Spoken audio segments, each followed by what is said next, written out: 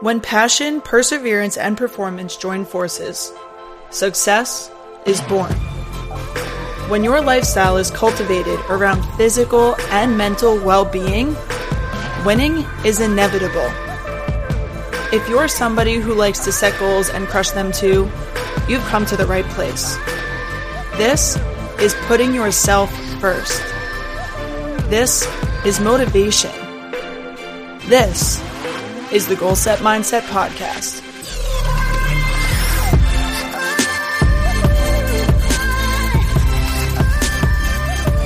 What is up, everybody? Coming at you late on a Sunday evening to bring you another episode of the Goal Set Mindset Podcast.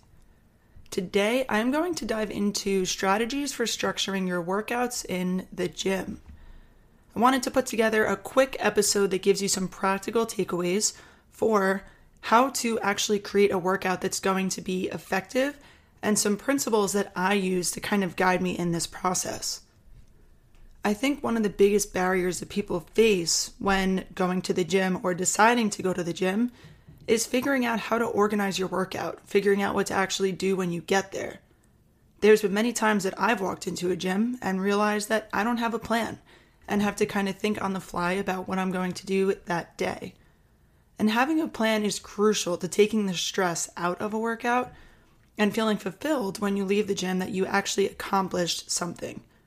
So I'm going to dive into some principles that I follow to make my workouts enjoyable, effective, and ultimately easy to create. So I like to start with one question, which is, what is the goal of the session? So depending on what it is that you're really trying to accomplish will help you kind of decide how you're going to structure your workout. For example, your goal for this specific day or this specific week or month might be to lift as much weight as possible. That would mean that you're working on strength. How much force can you develop in a certain movement?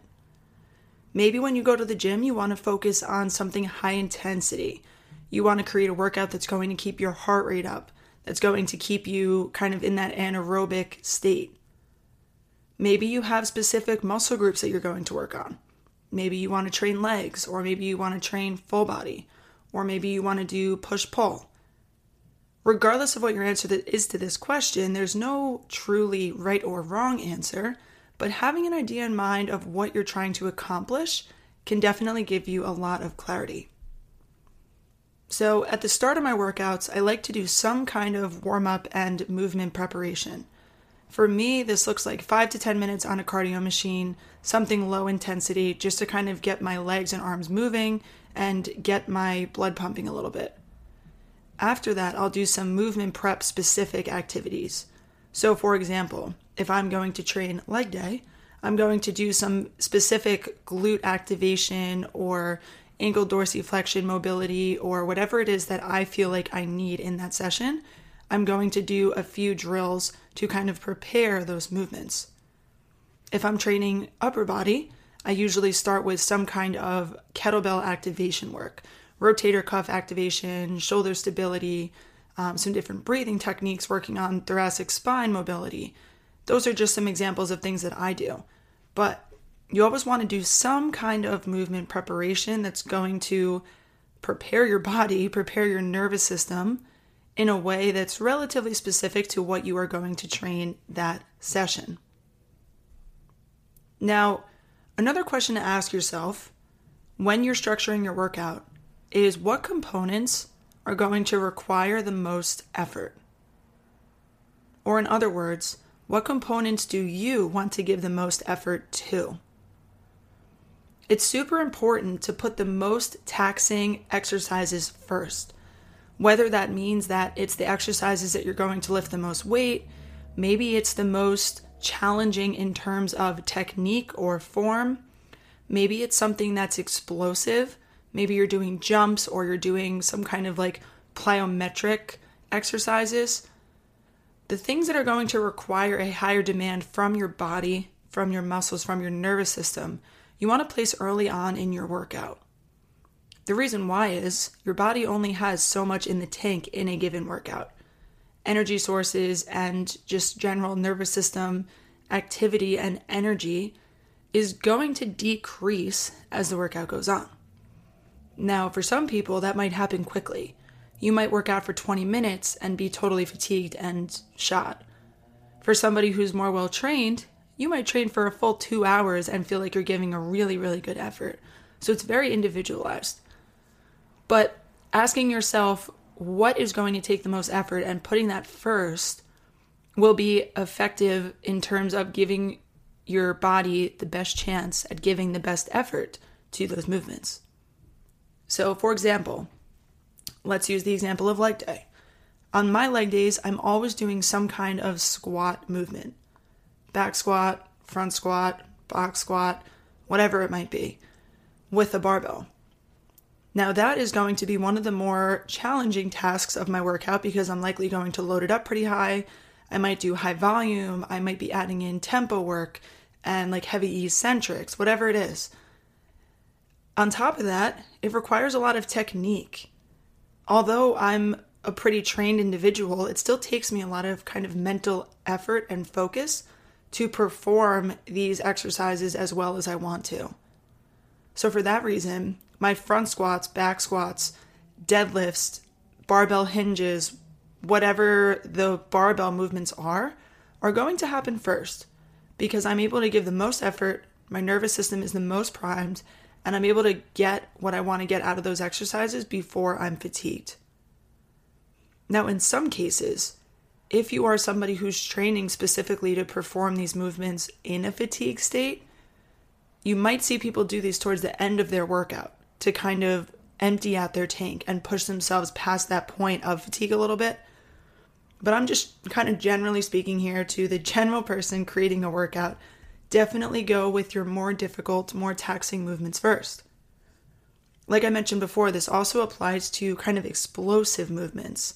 So if you're doing any kind of med ball throw or high intense jumps or even like kettlebell swings or something that's really explosive, I like to put these movements early on in the workout because I feel that my nervous system is most able to give a good effort during those movements. If you do them in a fatigued state, they're not going to look as pretty. You might not be able to get through as many as you want. Now, again, there are certain cases where you might want to do those challenging movements towards the end. So right now on my clinical rotation, I'm working with a lot of athletes who are returning to sport. And when we first introduce plyometric jumping, landing type of exercises, for the first time, we're going to do them early on in the PT session. Because again, we want to give the athlete the best opportunity to do them well. However, when we get towards that return to sport stage and we're close to discharging them, we're going to see what those movements look like in a fatigued state, to see how their landing mechanics look when they are tired, to see how quickly they can change direction when they are fatigued, because that's going to correlate to their game performance and on-field performance. So, just something to consider there. Now, let's also talk about exercise selection. When you get to a gym, there's literally infinite number of exercises and pieces of equipment and things to choose from, and that can be really overwhelming. So some general things that I like to think about are performing a variety of movements within a given session.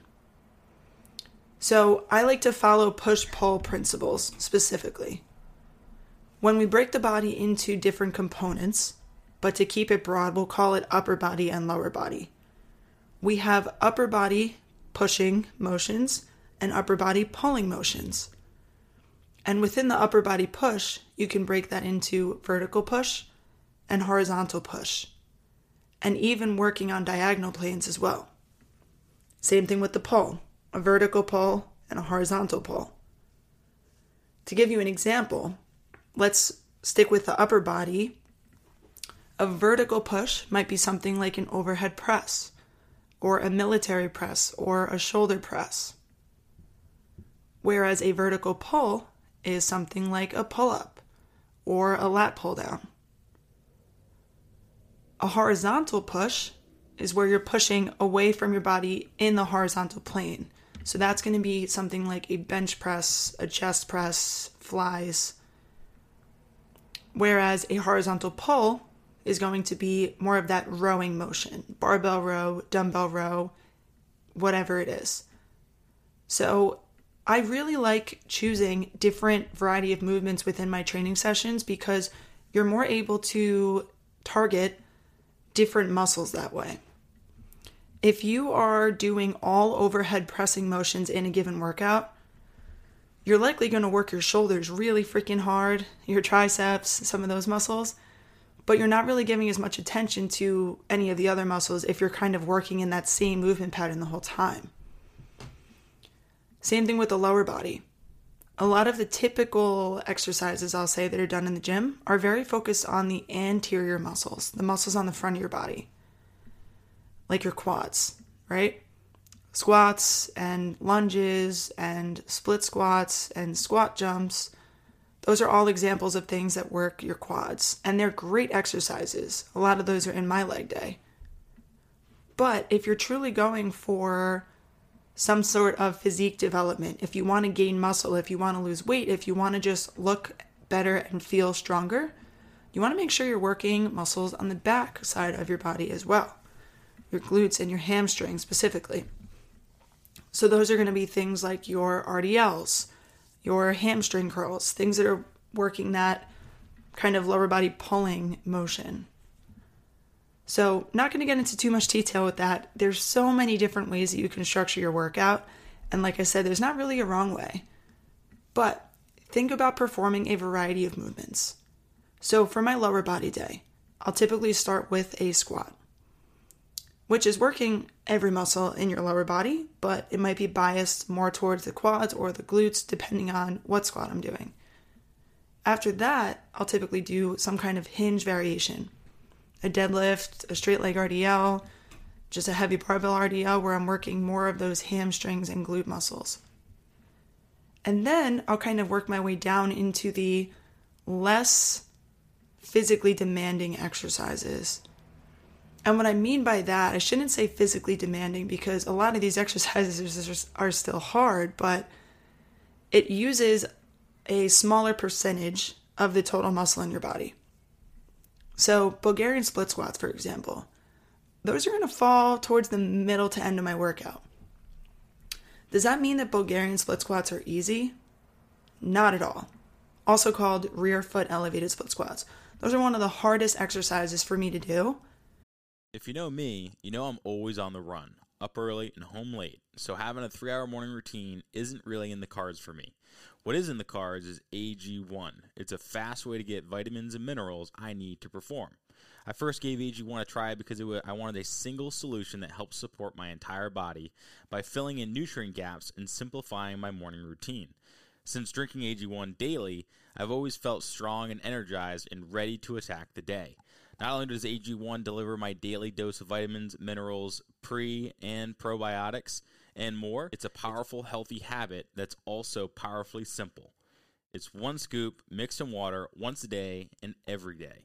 I know that AG1 is giving my body high-quality nutrition. Every batch of AG1 goes through a rigorous testing process, so you know that it's safe. And AG1 ingredients are sourced for absorption, potency, and nutrition density. AG1 is a supplement that I trust to provide the support my body needs daily, and that's why I'm excited to welcome them as a new partner. Here is your chance to start every day this season with a gift to yourself.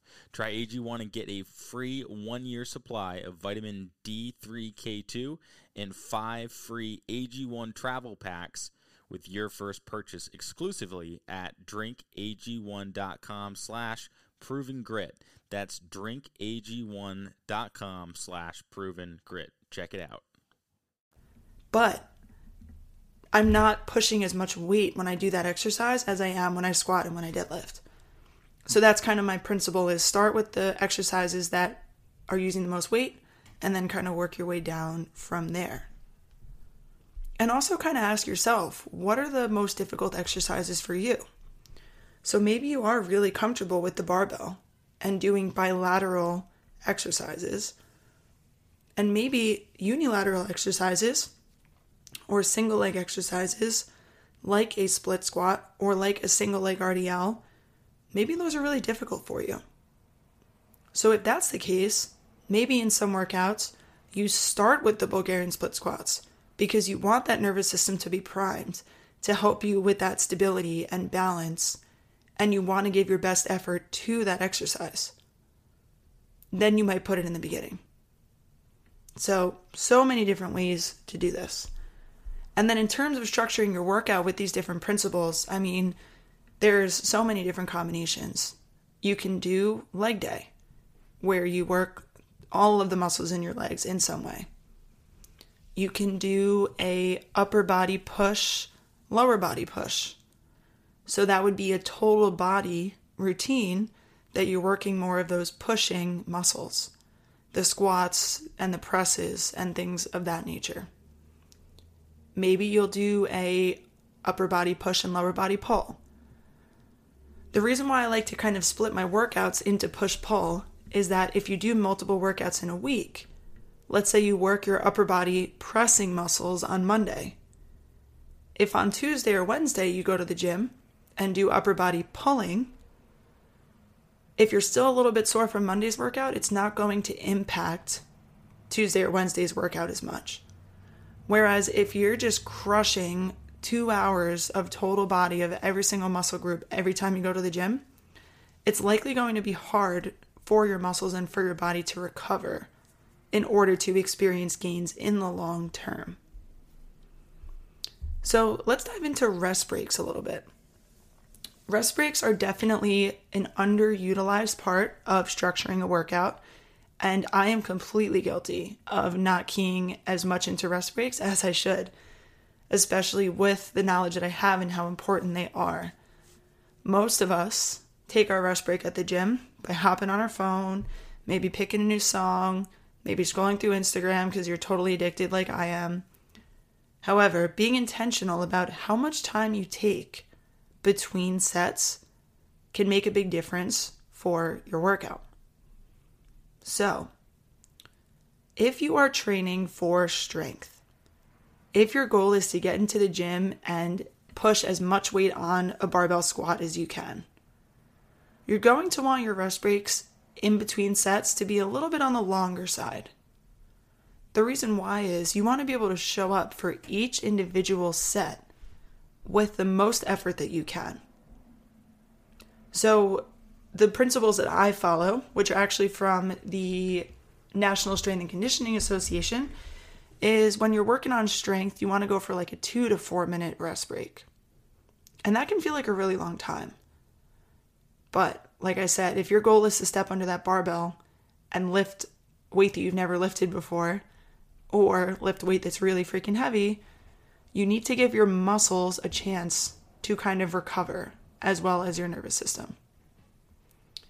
Now, on the contrary, if your goal for the workout is to keep that heart rate elevated and keep the intensity high between sets, you're going to want to keep those rest breaks short. Because we know that during the rest break, the heart rate is going to kind of attenuate and drop off a little bit, depending on how high it was during your working set. So when you're working on strength and you take those long rest breaks, your heart rate might recover all the way down to your baseline.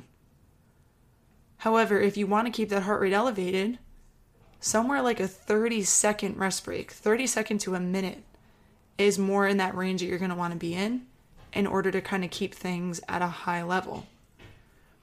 Another great tool to keep rest breaks short, if that is your goal, is doing supersets. So a superset is where you perform a set of a given exercise, and then as soon as you finish that exercise, you perform a set of another exercise. And you basically cycle back and forth between the two. So let's say I'm doing more of like a HIIT style workout.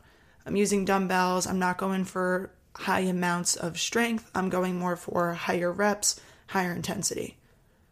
Maybe I'll grab a pair of 20-pound dumbbells. I'll hold them on my shoulders and I'll perform 10 squats. The dumbbells are just hanging out on my shoulders and I'm squatting up and down, 10 reps, 12 reps, 15 reps, whatever it is. As soon as that set finishes, I'm going to stand up straight and I'm going to press the weights overhead. maybe 10 reps, 12 reps of overhead press. So there's not a true rest break in between those two exercises. However, after I finish my squats, when my legs are burning, and I immediately go into my shoulder presses, my legs are resting while my shoulders are working. And then when you finish the shoulder presses, maybe you take a short rest and then hop back into the squats. So this is a great way to keep your heart rate elevated as you're cycling through different strength exercises. And it's also a great way to pack in some volume if you don't have a lot of time in the gym. So when I go to the gym and I only have like 30 minutes to work out, if that's the only time that I gave myself to train, I might do more of a superset style workout in order to get as much volume in as I can. But at other times, I might go to the gym for 30 minutes and do purely a squat session where I do my movement prep, I get under the barbell, I perform 5 or 6 sets of squats, maybe 1 or 2 accessory exercises, and that's it. So not every workout needs to incorporate a lot of movements. In general, my exercises probably only have like 6 different exercises in them. Used to be a lot more. So again, so many different ways to do it.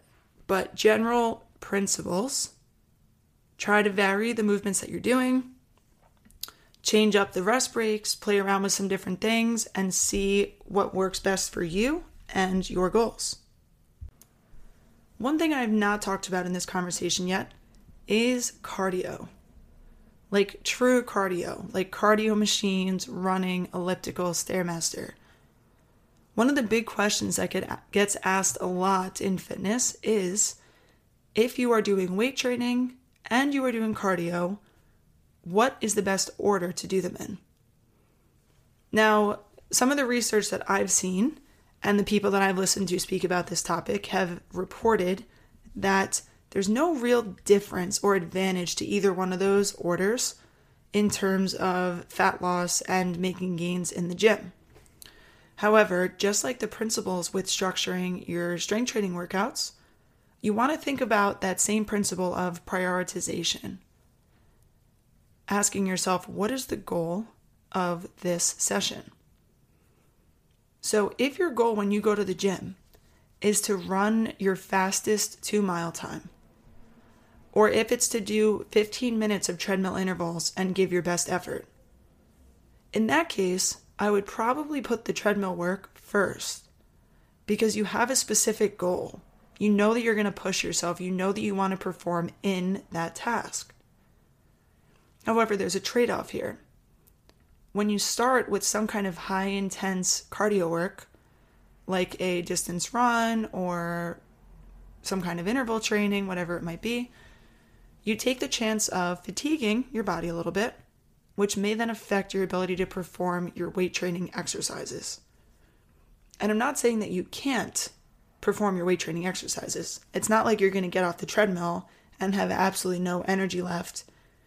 You'll probably still be able to get through your workout, but you likely won't be able to push the amount of weight or number of reps or number of sets after an intense cardio workout as you would if you were to start fresh.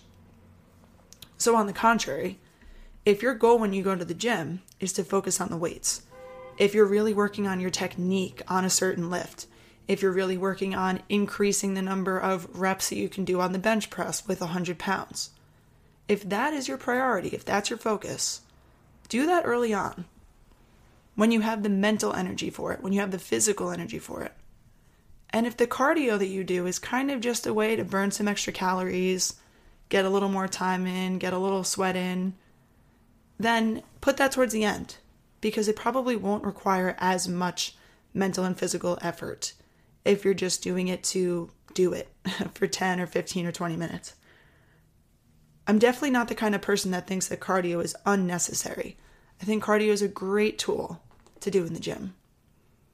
It's very important for our overall health.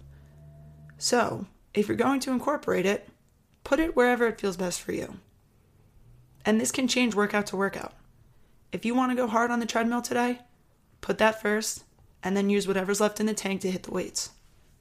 But if you want to focus on your deadlift today, definitely do that early on and then finish with the Stairmaster at the end. Now, one more point I'm going to touch upon here is that in terms of setting up your workouts on a broader scale, so let's say throughout the entire week, make sure that you are giving yourself rest breaks. One of the mistakes that I made when I first started working out at the gym is trying to go every single day, 5 to 6 days a week. And if I didn't get there that often, I thought that I wasn't going to see any progress. But what's actually being shown now is that as little as 2 to 3 workouts a week is enough to maintain whatever level of fitness you currently have.